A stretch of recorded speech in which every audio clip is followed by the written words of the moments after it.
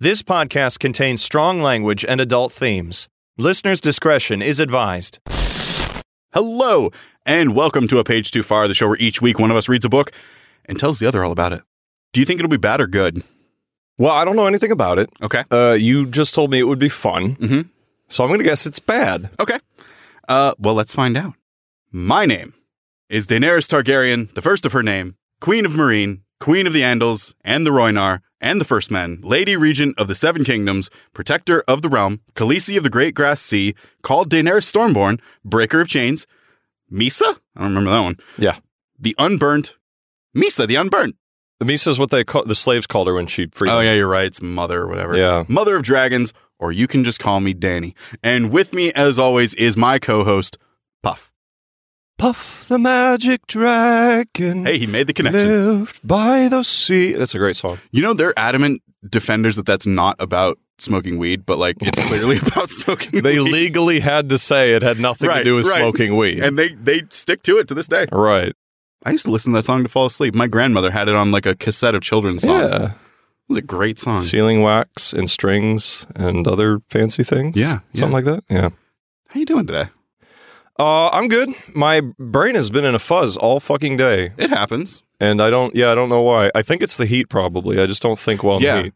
A friend of mine texted me the other day and they're like, yeah, it's been nice actually getting a spring. And I'm like, what's that like? Yeah. We went from 50 degrees to 100 degrees with no in between. Yeah, literally. Next week it should drop down to the 70s. Is it supposed to? I didn't even look. Yeah. I don't pay attention. No, that's excellent. Yeah, we were going to do this yesterday. Yeah. And I went to pull up my notes and they were corrupted. And it's like the first time in my life I've ever had a file corrupt. And I didn't have a backup on my phone. I've literally never heard of a PDF being corrupted. That's what I'm saying. It sent an attachment, but the attachment had zero data. It said, like, because I went to different sites and things to try to repair it. And they're like, there's nothing on this file. Right. This is just a name. That's all this file is. That's like when you write a letter or something and then you seal the envelope, stamp it, write the address, take it to the post office, and then you get back home and the letter is just sitting there. You didn't put it in the envelope. Exactly. You just sent the empty envelope. I should do that as a prank sometime. I've definitely done that. Yeah, for sure. Well, so this week I read Twisting the Rope by R.A. McAvoy. Wow. Now, that's an author we've heard before. It sounds familiar. Yeah. I don't remember who wrote that, though. Okay. Or, I mean, who the author is. Right, who they are. This is the sequel to a book we read for episode 20. Oh, shit. Okay. I'll give you the names for that one if you want to keep guessing. Okay. I was Calagon the Black. Okay. It's one of the dragon ones. So it's either Tea with the Black Dragon or Chasing the Dragon. Chasing the Dragon was pretty early, so I'm going to say it's a sequel to Tea with the Black Dragon. You got it. Oh, yes. This is the sequel to that one. Do you remember anything about that? I do. I remember it pretty well, actually. It was one of the more memorable books, I think. I forgot all about it. Like, I knew it existed. And I knew like the basic premise of one of the characters. Right. But I completely forgot everything else. So I went back and re-listened to it. How can you forget, no, I'm in love with your mother? I completely forgot that. 100%. I forgot they were searching for her daughter. Mm-hmm. I forgot that a cat died. Yeah.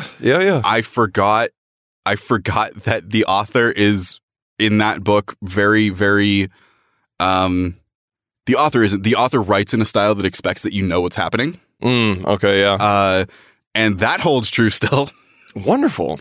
So this book was written in, it's copyright as of April 2014, but I think it was written in like 1986. Okay.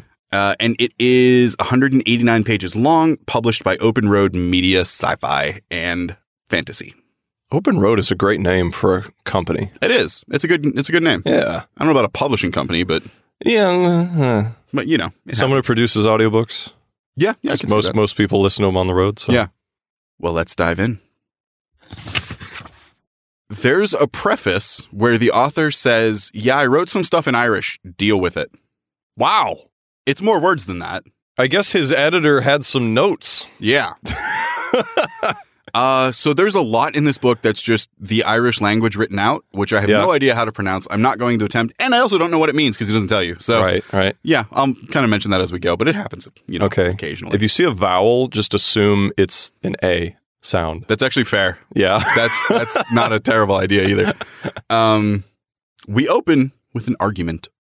Now, it took me about 6 pages to figure out who was arguing and what was going on. Okay. But in the time since we left, the main character was Martha McNamara, was the mother from Tea with the Black Dragon. Right.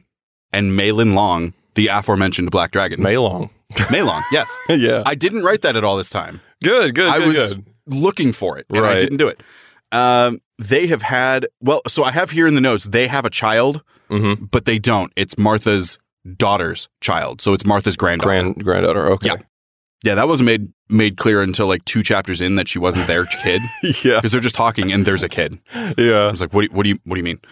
It is Martha's granddaughter. Her name is Marty, because that's not confusing at all. Yeah. You said granddaughter. Yes.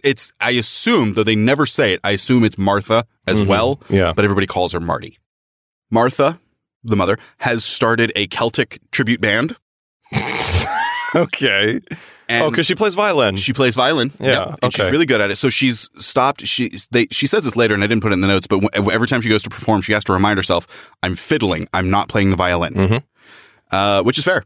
Any violinists, I know there's one listening, let us know what the mental difference is. I'm curious. And this band had been on tour for 8 weeks. Okay. So one of the members, George St. Ives, well, he isn't too thrilled with the group because he wants to do everything the traditional way. He's like, well, this isn't how they did it back then, so we should change this and do it this way. Bro. Yeah.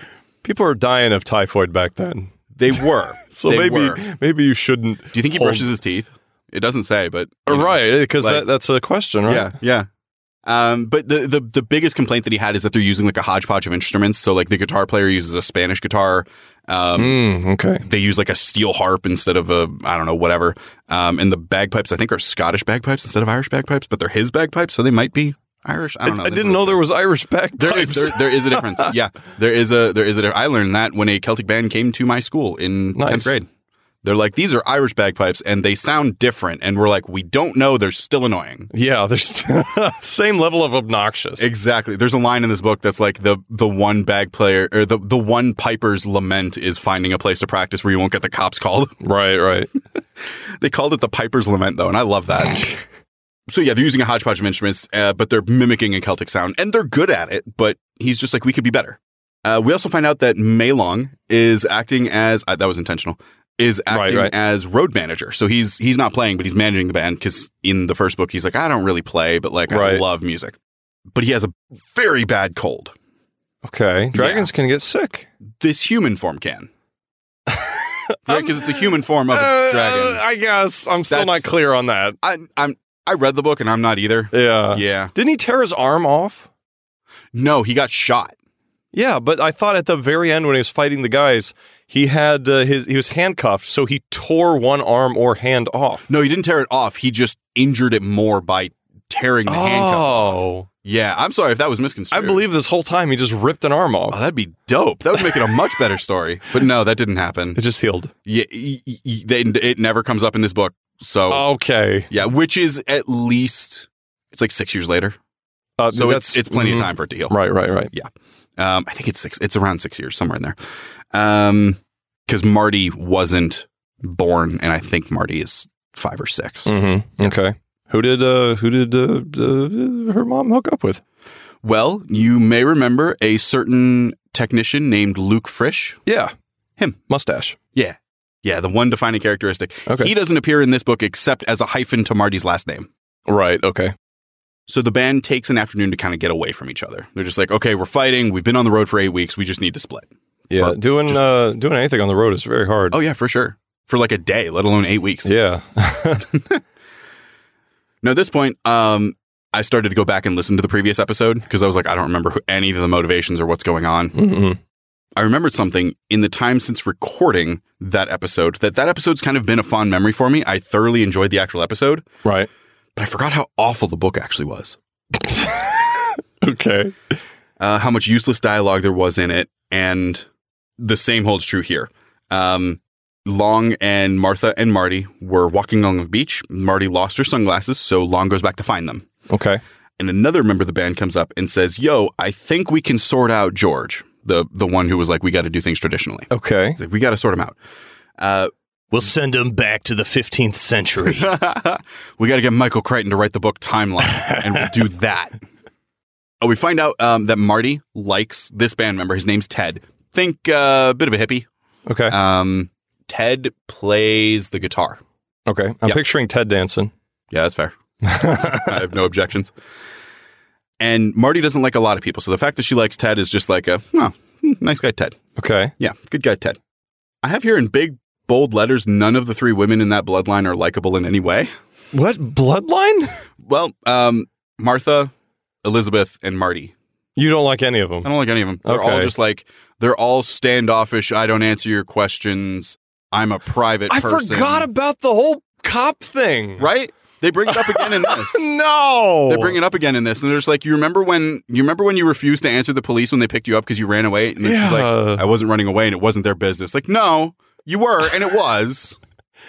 But that was the dumbest part ever. Yeah.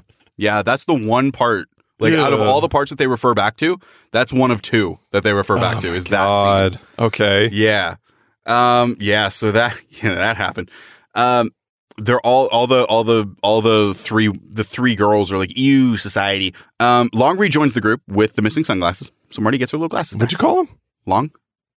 His name is Malin Long. You said rejoined. Long rejoins the group. Okay. I heard Long joins the group. Oh, that's fair. I said that like 4 times and we stopped saying that. No, yeah, Long rejoins the group. Okay. With the missing sunglasses. This is about 10% of the book so far. 10%? Yep. Okay. Yep. I like it. A lot of useless dialogue to get the points across that have already gotten across, even though you're just repeating yourself over and over and having your characters repeat themselves for some reason. The next scene depicts 2 members of the band, Pat and Ellen. Pat his name is like Padraig O'Sullivan. Jesus. It's okay. super Irish. Yeah. He says, call me Pat Sullivan. Okay. So I'm going to call him Pat. And I don't know if it's Ellen or Elaine, but it's E-L-E-N. E-L-E-N. Yeah. Because like when I think Ellen, there's 2 L's. Yeah. When I think Elaine, there's like an I in there somewhere. You sure that's not a typo? It's consistent. I'm going to call her Elaine. Elaine. Pat and Elaine, they're also talking about St. Ives. See, Pat is the one that Ives has been picking on the most. Okay. Does he have 7 wives? Who? Pat or Ives? St. Ives. St. Ives with 7 wives? Yeah. No. Fuck. St. Ives has been picking on Pat, and that's kind of what caused the spat in the beginning. Elaine gossips that Ives wasn't who Martha wanted for the band, but the guy she did want mysteriously fell off a roof and broke his back. Okay. Nah, he was doing construction and he fell off a ladder, and it was like a whole thing. So it wasn't... I was reading into this like, ooh, there's some dirt there. No, it was an accident. Okay. That Why even bring that up? Because Elaine is telling... I'm not going to stop saying that. Okay. Is telling Pat, like, yo... George thinks he's so great, but like he wasn't even who we wanted on this band. But why not just leave it at that? He's Why even talk about someone who broke their back? Like just say you weren't even the one we wanted. Well, Elaine is talking to Pat, so George isn't part of this conversation. Okay. So she's like, "Yo, the guy that she really wanted broke his friggin' back, dude." But never mind. It's just gossip. Yeah, no, it's gossip for the sake of having a reason. Pure filler. Yeah, exactly. It's just exactly unnecessary. Especially like it doesn't go anywhere. Because like I said, at first I thought it was like, oh, maybe George sabotaged him. Yeah. No, nothing like that. He just fell. You know what they say about writing? What's that? Where it's like you want to create believable characters, but don't write about them taking a shit. Yeah. There's just a lot of stuff in everybody's daily lives that is not necessary. It's like D&D. You don't role play like the actual sleeping or bathroom or whatever. Like, you just kind of skip that stuff. Or showering. Pat we learn here, he's very self-deprecating. He's 20 years old. Elaine is 24. Okay. And that's like his whole shtick is just like self-deprecating humor and mood, man. So Malin, Martha, and Marty go back to the hall where all their equipment was set up, and they find one of the bay doors open. So like the doors that you bring the back of the trucks up to. They find a janitor who says, that's impossible. But like door? It's open. Yeah. But it's possible, so I guess it's not. Yeah, well, this is the second time in this series that the author has been told something and the person just says no. The first time, you may remember in the first episode, is when Mayland goes into Elizabeth's apartment. Oh, yeah. And she's like, how'd you get in here? He's like, I climbed. She's like, that's impossible. And he's like, well, I'm here. So No, it isn't. He just holds out his arms, like gesturing, like, well, exactly. Why is that a recurring thing in this book? Maybe it's to kind of slap you in the face, like, there's something fishy going on. You would be correct, except that the bay doors being open goes nowhere. It means nothing. God damn it! That's what I said. This is going to be a long episode. We're not almost done, but we're a chunk of the way through the book. Jesus Christ. And like nothing's happened. It's very back end heavy. Okay. Yeah. They continue to search to make sure none of their stuff was stolen, and Malin pulls on a door. It explodes outward. Awesome. Yeah. A trap had been set for someone, but who and why? So the door explodes outward. Malin is kind of like bruised and stuff, but it's not like a bomb went off. I think it's more like there was like a tension line set up on it. Oh. And when he touched it, like they'd released all the hinges and it like fell on him. What a useless trap. Yes. We find out later it was meant to scare. Okay. Like to startle. Okay. Yeah. But they don't know who said it and they don't know why. They do realize, though, that George's equipment was like directly behind where that door was. So he would be the primary person to walk in that door. Right. Had the bay doors not been open and they've been investigating. Okay. I don't even know why they were going back to the hall in the first place. They're just like, we're going back to the hall, and then all this stuff happens, and then they just move on. The answer is because someone had to trigger that trap. Yeah, you're right. You're right. They question the band members, except for George. Okay. And all of them say that they have no idea it was a thing. It wasn't them. They could account for each other. Like Elaine and Pat were together. So like, no, it wasn't him. I was with him, yada, yada. I'm going to predict that George set it up. Ooh, okay. Because his equipment is in there. Yeah. So he would have been the last person to walk out, maybe, to set the trap. And set it for somebody who's going in to maybe mess with his stuff? Maybe, yeah. Solid. Okay. So they spend a few more pages discussing and basically going, is it you? No. Is it you? No. And just talking about nothing until Martha decides to go for a walk. Do you think, I would love to write a story where it's kind of like a whodunit and it's starting to set up. And as they do their little questioning thing, they'll be like, Ryan, did you set this trap? And he's like, yeah. Oh, fuck. No, I didn't. Freudian slip. I forgot to deny it. So Martha decides to go for a walk. And George, who I refer to intermittently as George or St. Ives, depending on the situation, is ahead of her. And she realizes that people recognize him because he's George St. Ives, but nobody recognizes her. And she's okay with that because he's being flagged down and waved left and right. Oh. And she's just walking peacefully by.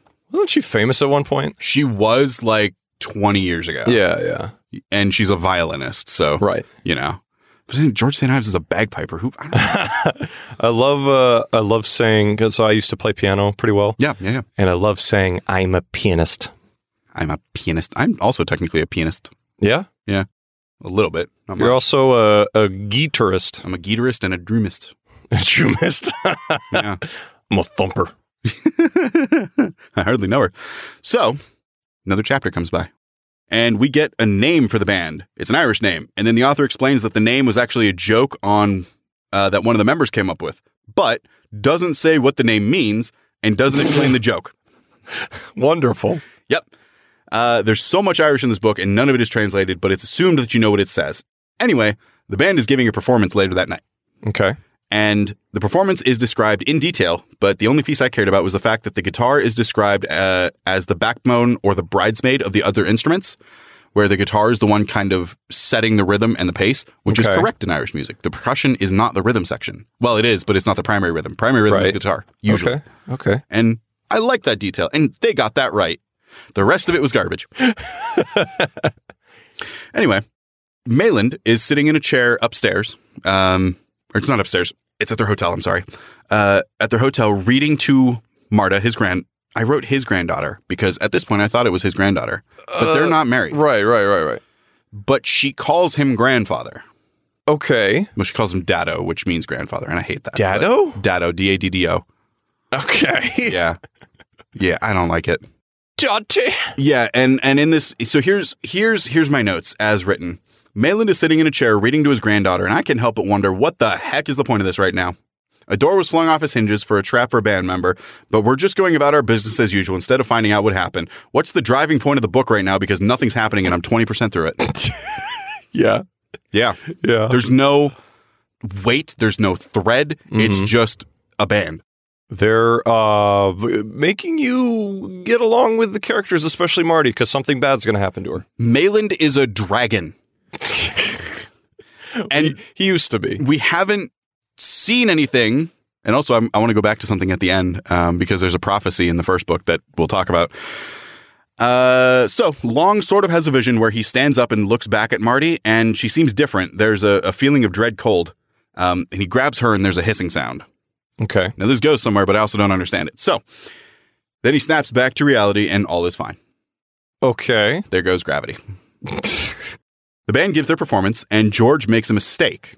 And Aelin later accuses him of throwing despite the band.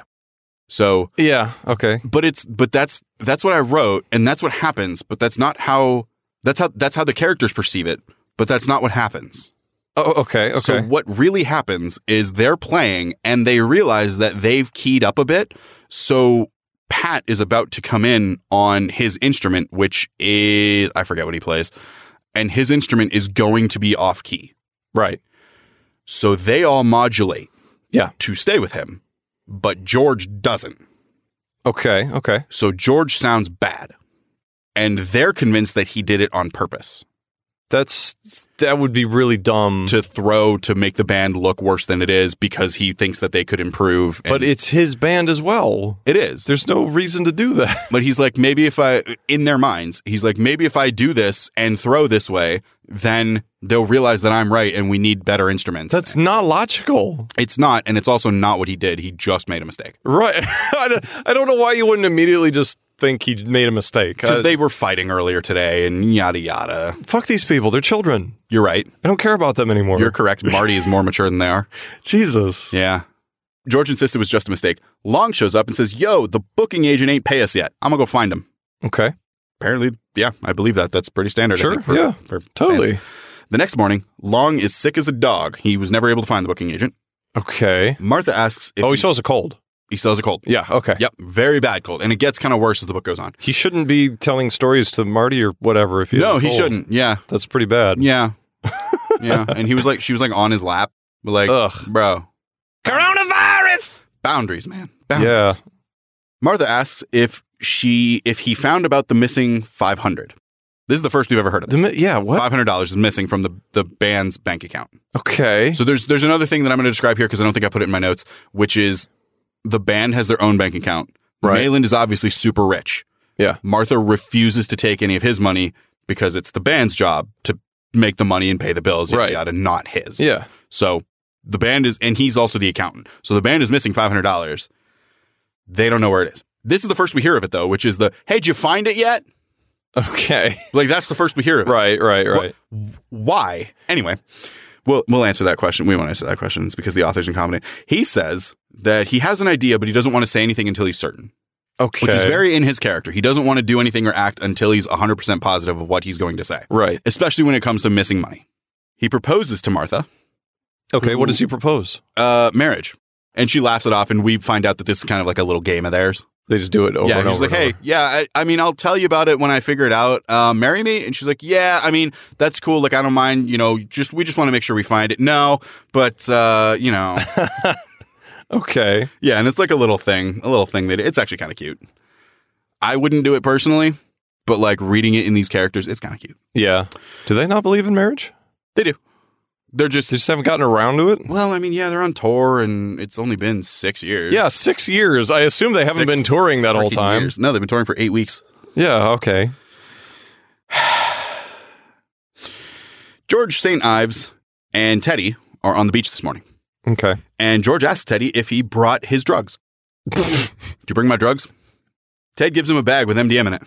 Okay. At least it's not super harmful. Yeah, exactly. And there's like 3 different rants about how MDM shouldn't be classified as a class 1 drug. Right, yeah. You know the type. I've got a gallon of PCP. A literal gallon. I didn't even know, it was in liquid form. It's one of my favorites. What are you growing? Pot? Pots of what? Pot? I'm not getting rid of it. And yeah, this is when Ted goes on one of his rants that the government only made it illegal so they could get easy marks from people still trying to use it because it works. They walk off into the foggy morning. Okay. Malin follows the booking agent to his office. This is the next morning, where he refuses to pay. So Long intimidates him. He's like, okay, look, right, like the band, yeah, they're cool, but like you see this gold watch, that's not brass. You see this like gold credit card case and all these credit cards. I don't need your money, but like you're going to pay them. Yeah. The guy says no. Okay. So Long grabs him by the throat. That's not okay. And pulls him across the desk and is like, you're going to write this check. Okay. And the guy's like, okay. And he post dates it 30 days. So he writes it, it's June, he writes it for July. Okay. And Long's like, no. Well, first off, that is illegal. Long's like, no, you're dating it for today. And you're dating me now. And he's like, yeah, exactly. You will call me Mei Long. The guy's like, no, I always write it 30 days out, which is legal. And you can suck it. Mm-hmm. And Long's like, you're going to die. And I'm going to change this date anyway. So you might as well just change the date. So he does.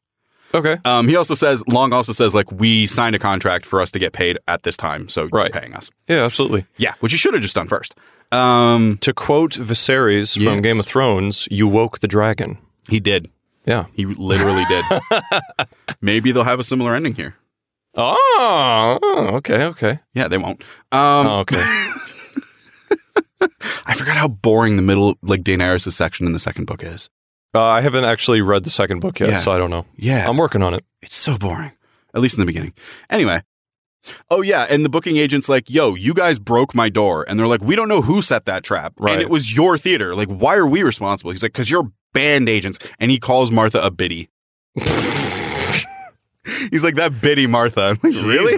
Come on. I know it's like 86, but really? Biddy? The only time I've actually heard someone called a biddy was it was supposed to be endearing. Yeah. I've never heard that as an actual insult. Yeah. Probably because it's so fucking old. Exactly. That insult is a biddy. So he does eventually write the check and Long goes and deposits it.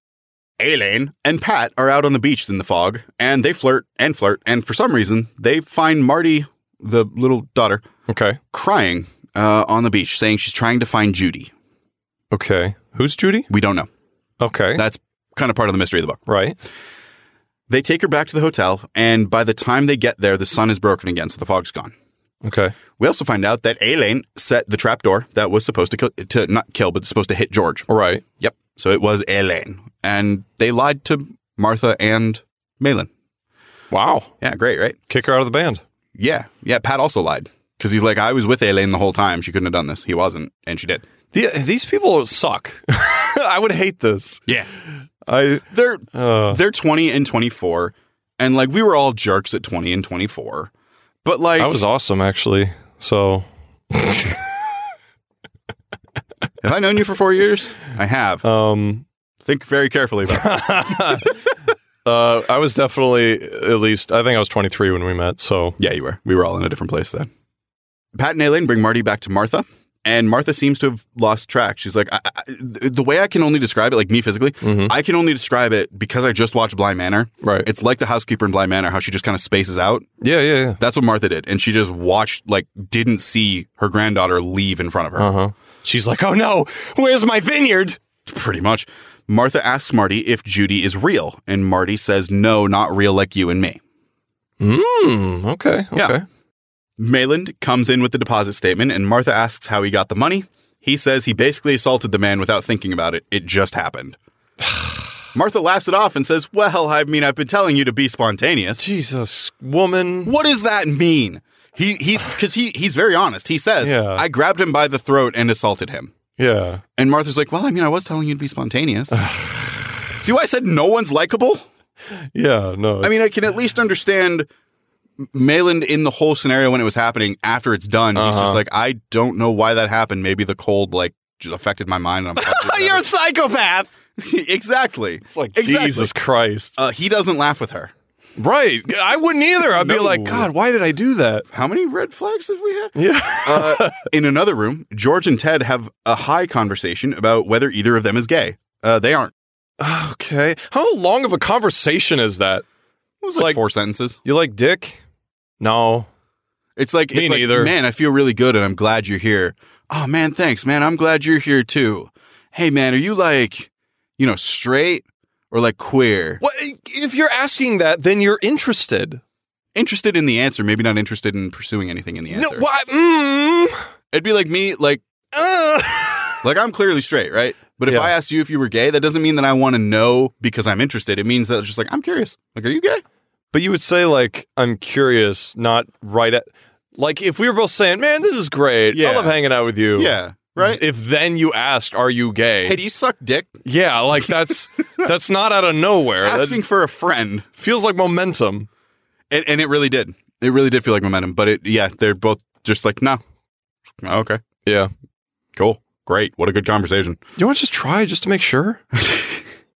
George asks if Ted can get any narcotics for his pain. Okay.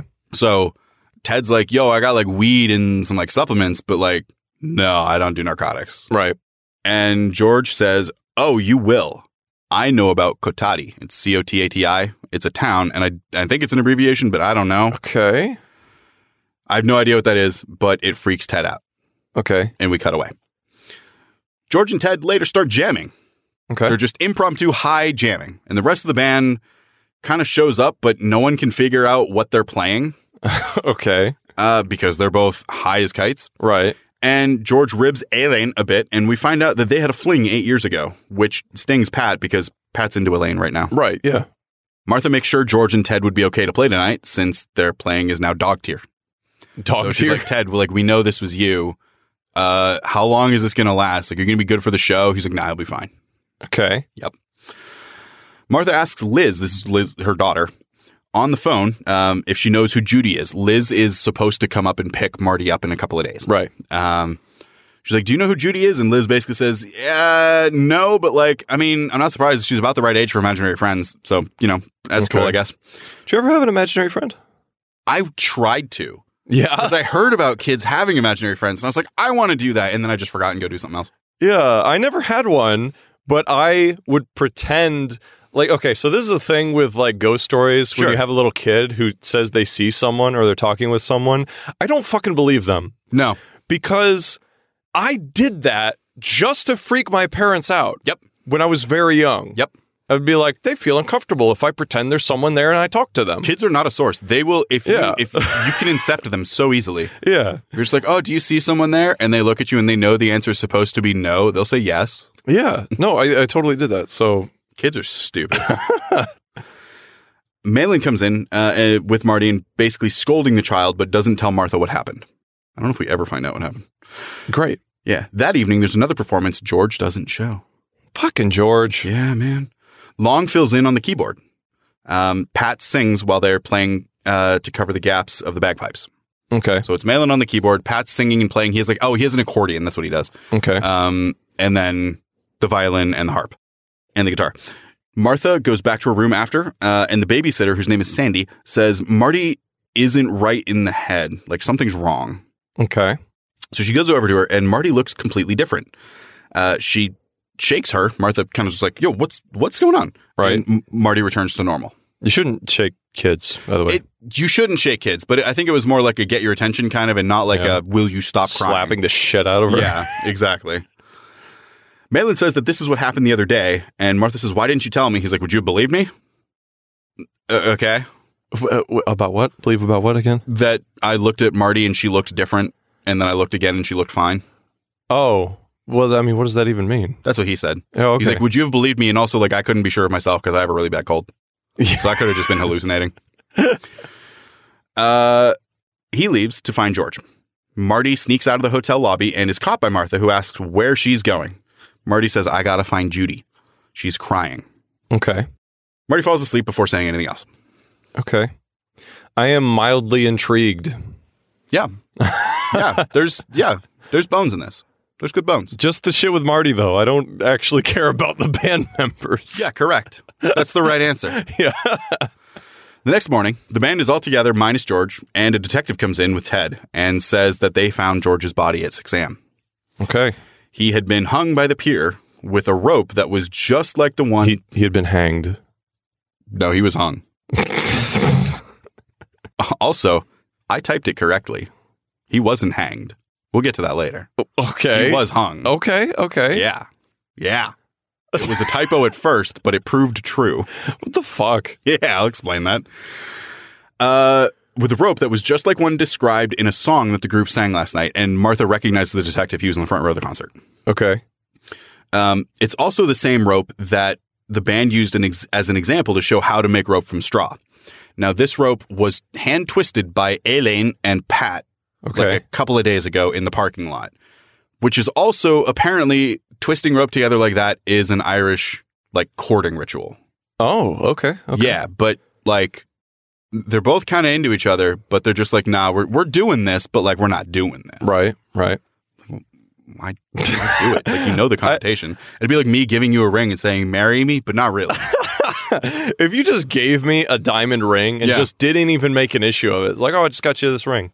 I'd be like, that's exactly what it was. All right. Well, except you'd be into it too. You'd be like, oh, that's a good ring. I picked it out. Oh yeah. Okay. I would probably pawn it. I'm not buying you a diamond ring. I will go and get one of those, like, you put the quarter in the thing, twist the knob, and you get like a plastic little thing. Yeah. I'll get you one of those. If you give me a fake Super Bowl ring, I'd probably wear it. So this was the same rope that Pat and Elaine had twisted. Right. The detective questions them, gets their IDs, and he and Martha walk down to the station to confirm the body. In that time, Liz, who is Martha's daughter, Marty's mom, right, comes down and says that she would have been there sooner, but her car had to be towed. So she was supposed to be there last night, and Martha was kind of worried about her, but there was no message. Right. Her car broke down and had to be towed. So she's there now. Okay. There's no more consequences to that. She was supposed to arrive last night. Oh, yeah. Pat and Long go to a bar nearby to have a drink and say a rosary for George. Okay.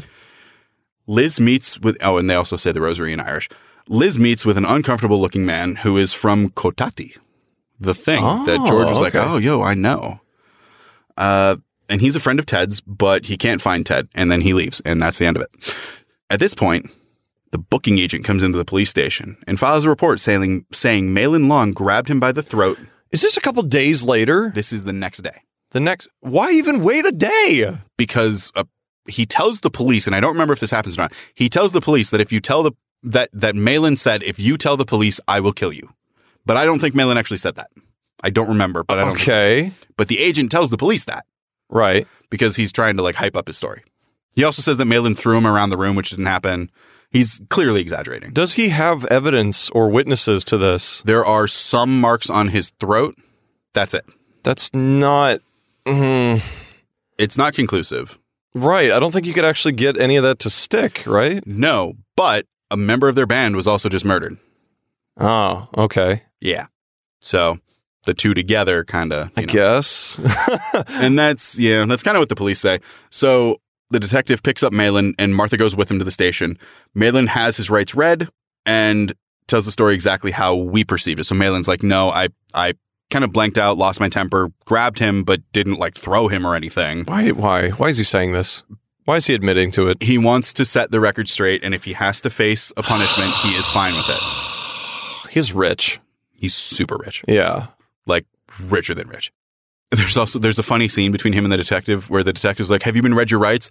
And he's like, no, not yet. They just kind of picked me up and said they wanted me for like questioning, but like, they didn't, it's not a formal arrest or anything. Right. And the detective's like, okay, yeah, sure. And he's like, you know what? You probably should read me my rights. That way I can just say what I need to say. And the detective's like, oh, okay. And he does it from memory. And Long's like, do you have those memorized? He's like, yeah, for like 30 years now. I mean, I hope so. I hope so too. I hope all cops have it memorized. Also, do you love that bullshit in shows or movies when there's some little loophole like, oh, you didn't read them their Miranda rights. We have to let them go. You didn't Mirandize him. Yeah, it's like, no, that's not a thing. You you literally just read it to them and continue as usual. Yep. You don't let them go. Nope. The detective says, yeah, I have to keep you here. These two events back to back are too suspicious otherwise. And Long agrees. He's like, yeah, that's cool. All right. I started skimming here. Nothing really happens for a while. There's reminiscing about events we've already seen, characters' thoughts about those reminiscings. So they think about it, and then they think about thinking about it. Okay. The only action that's taken is Martha goes to the booking agent's place and gives him a list of musicians that he's stiffed over the years who will be willing to testify, and that's about it. He's like, Stiffing your axe is not justification for assault. Exactly. It's dirty hands, right? Yes. You should be sued by these people. You should sue this person. Yeah. It's like, oh my God. Okay. Yeah. It's all prevalent. Well, maybe less prevalent now, but like with the Chris Rock thing, where like just because a comedian tells a joke doesn't give you permission to go up and slap him. Yeah, no. Like you shouldn't have to face assault no matter what you say. Right. Exactly. You can say what you want. Now, that's not saying people won't assault you, because if you say some really racist stuff, you best believe you're probably going to get punched. Yeah. You have the freedom of speech is free from persecution of the government. Right. That is not free of consequence. Right. Exactly. Things can happen. That's the big thing, is freedom from consequences. Yeah. The thing. Marty disappears, and there's quite a long search for her. Pat and Long find her at a cabin. Wow, I wrote this like it's like 100 pages later. Like nothing happened. 100 pages later? Yeah, like nothing happened. Jesus. It was ridiculous. They find her at a cabin outside of town, and Pat gets shot with rock salt from a shotgun. Okay. Who shot him? Someone named Sandy. Okay. Sandy is the babysitter from the time she's like, yo, Marty doesn't look right. Oh, okay. Okay. Yeah, it's her. She had Marty. Why is she shooting people? Well, we're going to answer that. Okay. Yep. Ted is questioned by the detective because of the drugs that were found in George's room and the fact that he was being looked for by his friend from Cotati. But we still don't know anything about it except that he's a hippie. And that's where that thread ends. Fucking We never find out like what Cotati means or what it is or anything like that. Cotati is known for dealing Oxycontin. Sure. So it's Cotati Oxycontin. But they specifically didn't deal narcotics. Fuck, I give up. Yeah, I don't know. So there's like, again, verbatim from my notes. Okay, so there's like 3 false confessions for what happens here. Okay. The gist of the story at the end, which I'm skipping to because this book is awful, is that Elaine and George had a baby 8 years ago when they had their thing. Oh, okay. George didn't know because it was a Judy. one-night stand. It's fucking Judy. Elaine was 16, which is illegal, and Right. Scared and disowned from her family. So she basically panics and has the baby delivered by Sandy, the babysitter. Okay. What a coincidence. Yeah, wow. From the beginning, who was spending time with Marty. That baby was born with the clap because she didn't go to a doctor. Shit. Yeah, Okay. it's super messed up. Yeah. It was deaf and blind and basically a non-functioning human being. Fuck. Elaine gave him to an institute to take care of and left. And when I say gave him, I mean dropped him, like ding-dong ditched him. Yeah. And Sandy or Martha was like, why didn't you like talk to them? Right. And she's like, I couldn't bear the shame. They're like, no, it's not a shame. You couldn't take care of a kid. Yeah, no, you can go to any hospital in the country and just say, I can't take care of this kid, and drop it off. Yep. No questions asked. Nope. You can do that. They might make sure it's your kid, but you know. Yeah, no, they they might run one blood test. But. Yeah. So later on tour, George meets Sandy again and finds out that he has a son. Okay. But Sandy doesn't tell him about the conditions. So he kidnaps the boy from the institute. And when he finds out that the kid is a literal mess who just has, for some reason, they go into extreme detail about super explosive diarrhea all the time. What the fuck? It's gross. They're just like, how can we make this kid as repulsive as possible? I guess. So when he finds out, he panics and calls Elaine. Elaine says, screw you. You asked for this by kidnapping him, and hangs up. Okay. He takes the baby boy to the pier. Well, not a baby. He's 8 years old. To the pier nearby. And Elaine finds him there, about to throw the baby into the ocean. Okay. She is the harpist, and she hits him in the back of the head with her piano wrench. Oh, damn. And breaks his neck. Yeah. Killing him. But she doesn't know that she killed him. She thinks she just knocked him unconscious. There's a very fine line between those two things. Yeah. And a piano wrench is not subtle enough. Right. So she panics again, and she wants it to seem like a suicide. So she takes the rope that she and Pat made earlier, ties a knot around it, and puts it around his head, and lowers his corpse into the water because she doesn't realize he's already dead. Did the police find the There's spot where one she hit? mention where he has like a bludgeon mark on the back of his head. Yeah. And they're just like, yeah, I guess that's not a thing. He clearly hung himself. Fuck off. Okay. That's what I said. Really? They could have said like Really? maybe his head was close to the edge of the dock. I think actually no. I think now that I think about it, there is another line where they're like, it's in the same spot where if he jumped, the rope would have carried him and he would have hit the swung pier. and smacked. Yeah. Okay. Yeah. But like, I don't think that's right because a wrench would leave a very thin bludgeon, right? If you're hitting with the handle. Okay, yeah. I don't know how, I'm picturing more like a tire iron because it's a piano tuning wrench.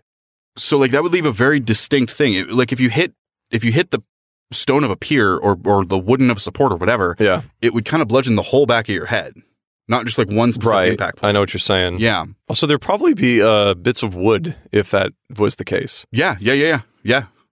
So that's why I said it was correct when I said he was hung, because he wasn't hanged because he was already dead. So she hung him from the pier. Oh. Okay. Which was a typo at the time, but then ended up proving true. That's cool. I mean, just to prove you wrong once in an argument for a book you didn't read, I guess. I'll take it.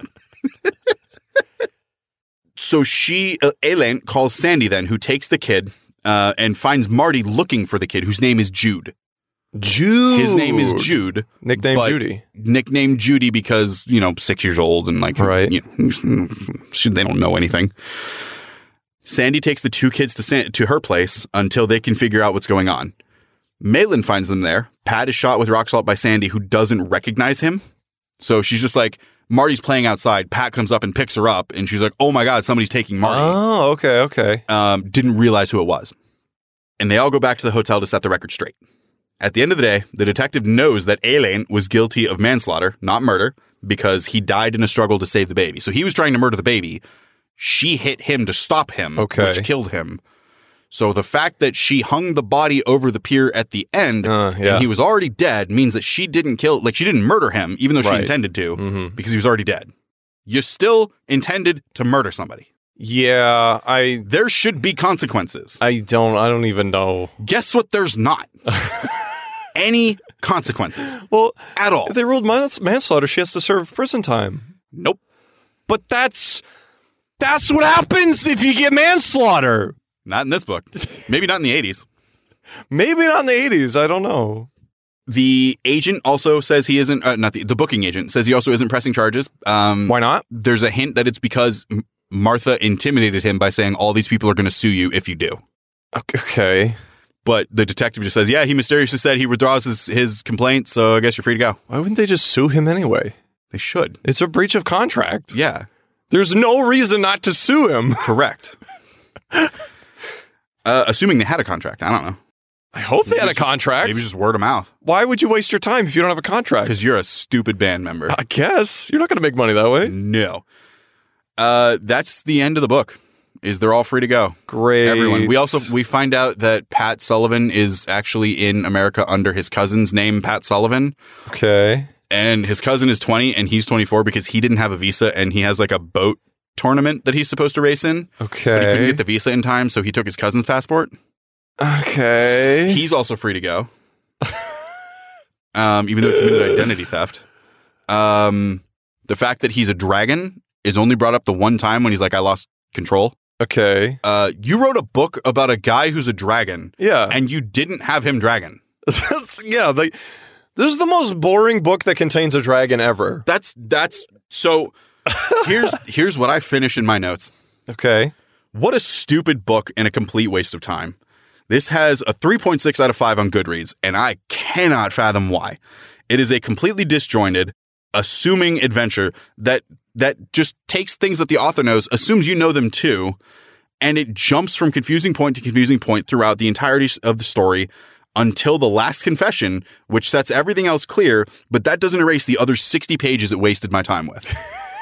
I hate this book, which is such a shame because the characters are very well done.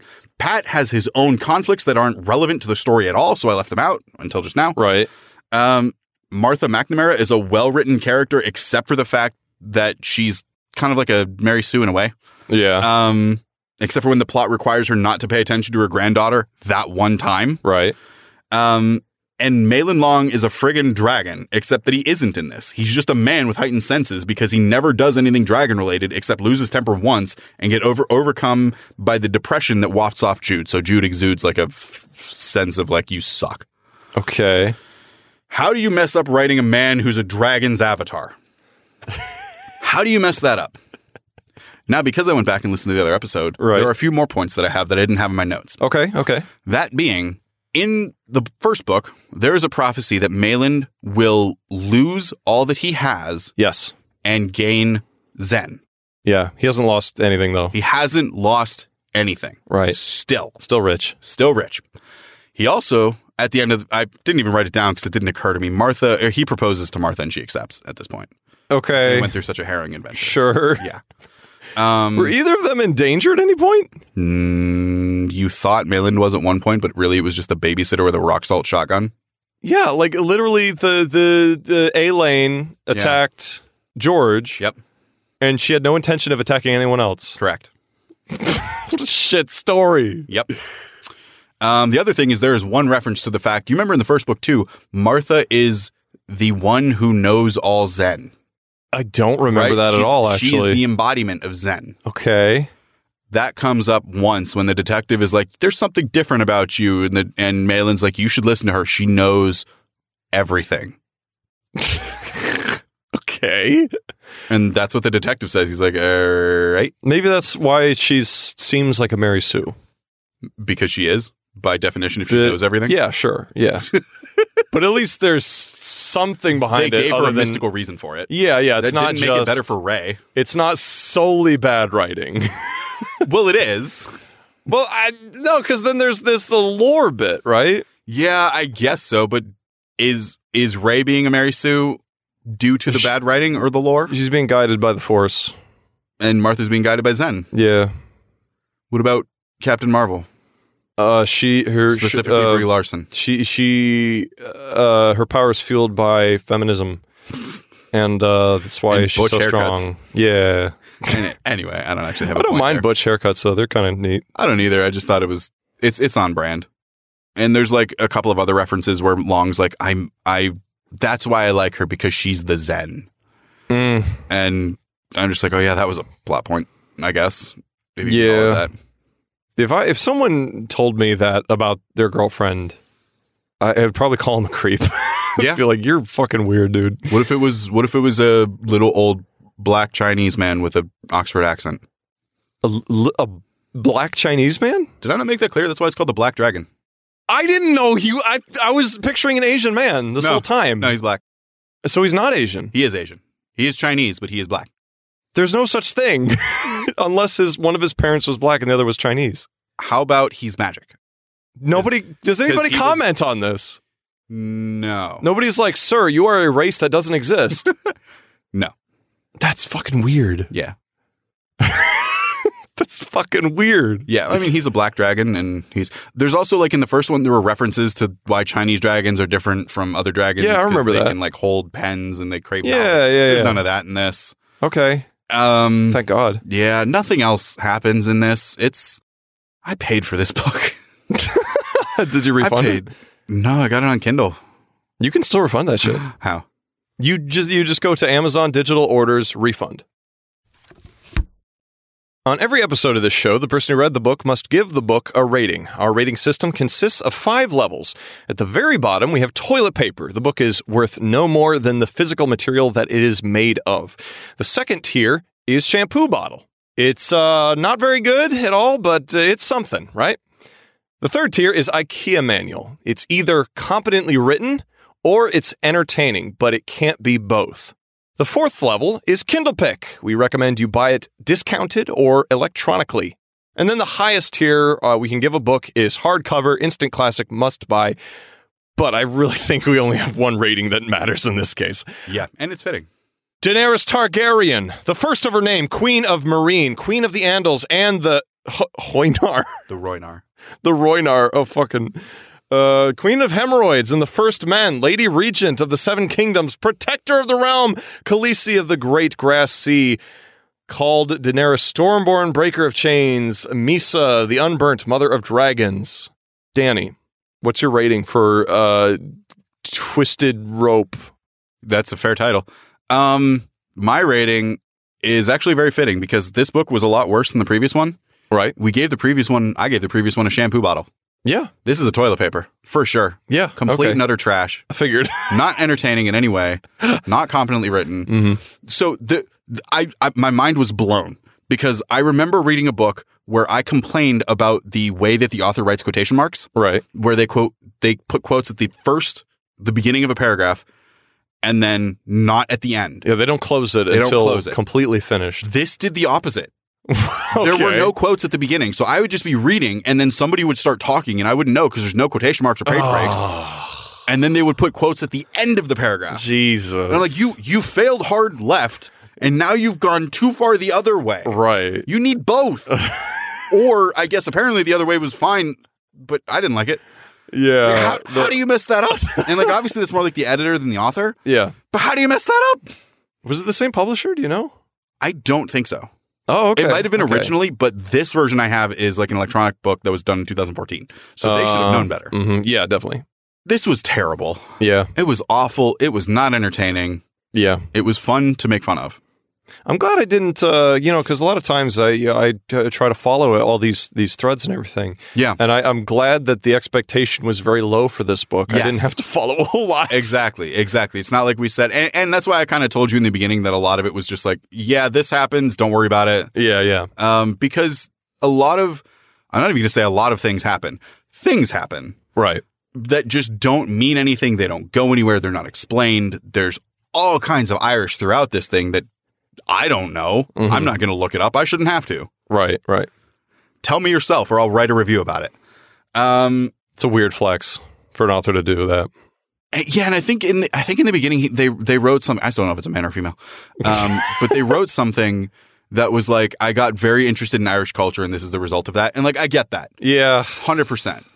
But that doesn't mean I, as a reader, have to like it. Right. That's not enough. It's not. I am justified in my opinion of saying you wrote hot garbage. Right. Sorry if this is your favorite book. It's not. It's got a 3.6 on Goodreads. Out of 5. It's nobody's. Out of 5? Out of 5. What the fuck? I thought you were talking about out of 10. No, out of 5, which is God. worse than the first book, which was like a 3.8. Yeah. But Jesus. I don't understand it. Right. I don't get how this book is that well received. I also don't know how many reviews there were, but... Well, this might be the only time I'm saying this, but if this is your favorite book, you're wrong. I agree. I agree. Scientology and the History of Man can be your favorite book, and I would approve of that over this. Yeah, no, I would agree weirdly. Yeah. Well, if you want to lash out at us for our bold claims here on this episode, you can email at us. Email at us. You can email us at apage2far@gmail.com. That's a page TOOFAR at gmail.com. We also have socials. We have Instagram /apage2far, Twitter @apage2far. Yep. You could also check out our YouTube channel. We upload our regular episodes up there, as well as little tidbits of our Twitch stream, which, great segue. We go right into, we stream on Twitch, A Game Too Far. You can go to twitch.tv/aGameTooFar. We just hired a pixel artist to do some nice little slides for intermission and stuff. So. I had an idea for what I wanted, and then you're like, can you clarify? And I was like, no. Yeah, like it's a process, you know? Yeah. Trying to communicate but they're very highly rated. I'm excited. Yeah, for sure. So check us out there. You should definitely check out our Patreon. Yes. We have tens and tens of hours of extra content on there. You're not wrong. I don't know if we passed 100 yet. I have to do the calculation. Ooh, on Patreon. I don't think so. I don't think we've surpassed 100. I'm going to guess we're at like 85, 90. Yeah, I think we're getting close. Not quite 100 yet, Yeah. but there's a bunch of shit on there. We have a bonus episode every month. Those are longer, less cut down. Average is 2 to 3 hours on those ones. The books are usually around 400 pages. Yeah, no, we do chunkier books and go more in depth about those. We also have outtakes, which is essentially just blooper reels that we throw together every month that are available on there. Love them. We have footnotes. Those are if we go on an especially long tangent that's like 10 minutes or more, we'll cut that down to a footnotes, put that on the old Patreon. And we also, lastly, have movie commentaries. We'll do one every month. We might do more than one because they're pretty easy to do. Yeah. Depends on how we're feeling. Yeah. So check all that out. We have a list. If you want us to do a commentary on anything specific, let us know. Yeah, totally. If you want to hear anything. The only thing that's coming to mind that I wanted to say was, and then you should cut it there.